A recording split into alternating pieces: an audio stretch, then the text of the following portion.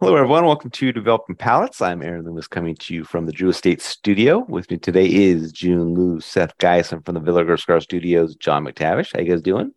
Buenos dias. I don't know what the sponsorship is for this studio, but I'm gonna need to re up at a higher rate because this costs me a lot of money, and I gotta. Ooh, it's very expensive. All right. So today we are talking about the Cuba Aliados by Ernesto Perez Carrillo Robusto. Cigar is 5" by 50. Comes out of the Tabacalera La Alianza factory in the Dominican Republic. Wrapper is Ecuadorian Sumatra. Binders from Nicaragua. Filters from Nicaragua and the Dominican Republic. Blended by Ernesto Perez Carrillo. Price point is $14. And the cigar was released in July of 2022. So with all that out of the way, June, what was your overall experience like with this cigar? Yeah, overall thought it was average. I like the first third. Gave, like your sweetness, your spice, your cedar. But second, third, and final third it came with a bit of minerals and like too much minerals. So that, tipped the scale and the balance of the scale for me. But it's for what it's worth, like, but I get excited to smoke Ernie's new blends because just seldomly it's more rare for him to come out with new blends. So it was cool in that sense, but this was just an average cigar. All right, Seth, what were your thoughts? Yeah. First third was, strong black pepper, dry earth, some wood, meaningful strength. Second third was kind of on par as well. A lot more pepper, still medium full in strength. And the final third really just kind of, like June said, a lot more mineral notes and just kind of overpowered the whole cigar, which kind of ruined it. Burn and draw were off throughout.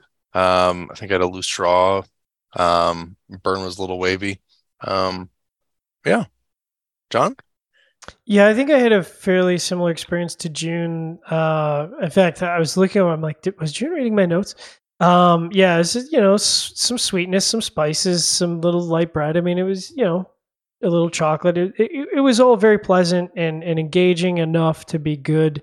But as June said, the profile just wasn't quite as dynamic through the second and last third. It was wood and some baking spices, but the earthiness, I think, was just too distracting on the profile. And then last third was kind of more wood driven, and it was just kind of disappointing, especially for a $15 cigar.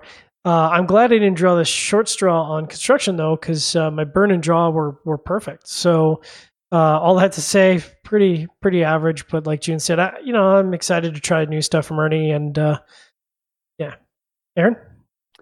Yeah, for me, the cigar started with toasted cedar, earth, and mild black pepper, and kind of maintained that profile until the final third when a light bitterness joined in.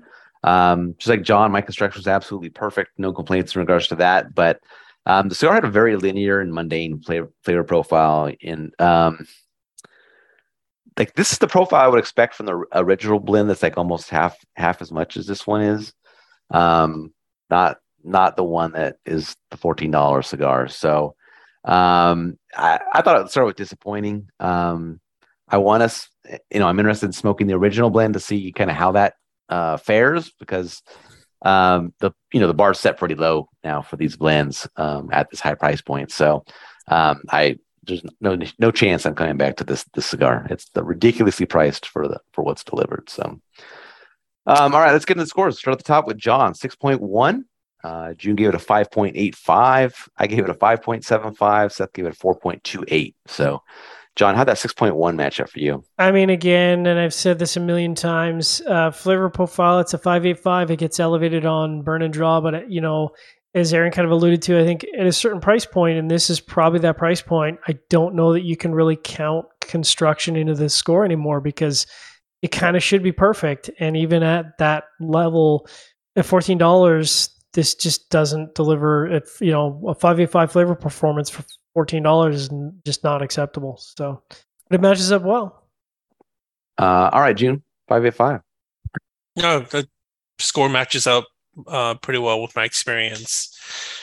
5.5 is nothing to be excited about. please support your local brick and mortar and go try one. My 5.75 matches up well. It was an average flavor profile throughout, perfect construction, but that's not good enough anymore. So, all right, Seth, 4.28. Well, I did not have good burning construction, and just it's one of those dark Sumatras. We can get into this. I feel like Sumatras, you either have a darker Sumatra or a lighter Sumatra, and the darker Sumatras just sometimes just too much. That's how this one went. Was it too much, or was it actually not enough? Too much. Because I feel like It's just so philosophical. Yeah, I mean, I feel like instead of the dark Sumatra, they pulled the shadow of the Sumatra, and they're like, it's the same thing. And it's like, is it though? Because it doesn't really. It's not really the same thing. Where's the oomph? Where's the guts? Yeah. Listen, I wasn't impressed. I mean, I'm not. I'm not trying to beat him up on price, but like in the new 2023, 2022 landscape, What's the price? $14. $14. To me, I remember Cuba Aliados, and maybe it's just because I'm only aware of it as a catalog brand. Like it was a cheap Yeah. blend, right? It was a cheap cigar. And I felt like you had companies that make good cigars, and you had a chance to like really make these things like something that people would go after. Then you come out one at $14. I don't get it. Didn't they make Puros Indios? Those are the same people that did Puros Indios, right?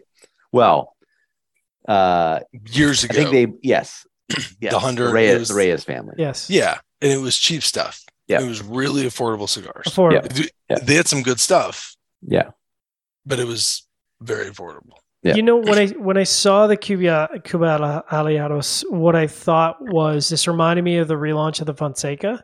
And so I kind of got excited because I'm like, well, the Fonseca relaunch worked really well. And that was, very surprising for a cigar that was okay, but nothing really special in my mind. And so I was kind of hoping, Ernie's got a lot of tobacco. He's got a great palate.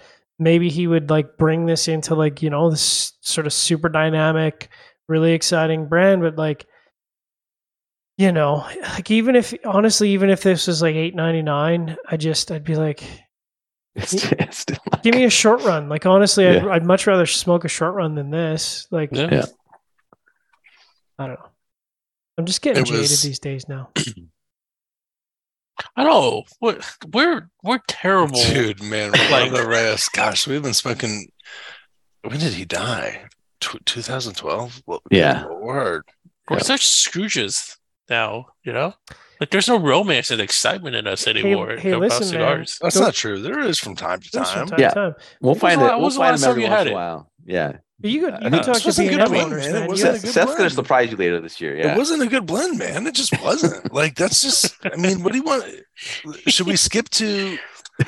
Let's move on because we have other stuff to talk about. We have other I would be mediocre. I'd be happy to have a conversation. Yeah, kill it, end it. Tune in next week for another mediocre cigar review here at Developing Palates. Wherever you're catching this video, be sure to like and subscribe. Read the full written review on the website, developingpalates.com. Follow us on the social media channels, and you can catch all of our review recaps on podcasts, iTunes, Google Play, and Podbean. Thank you for tuning in. We'll catch you on the next one. Goodbye, Layaros.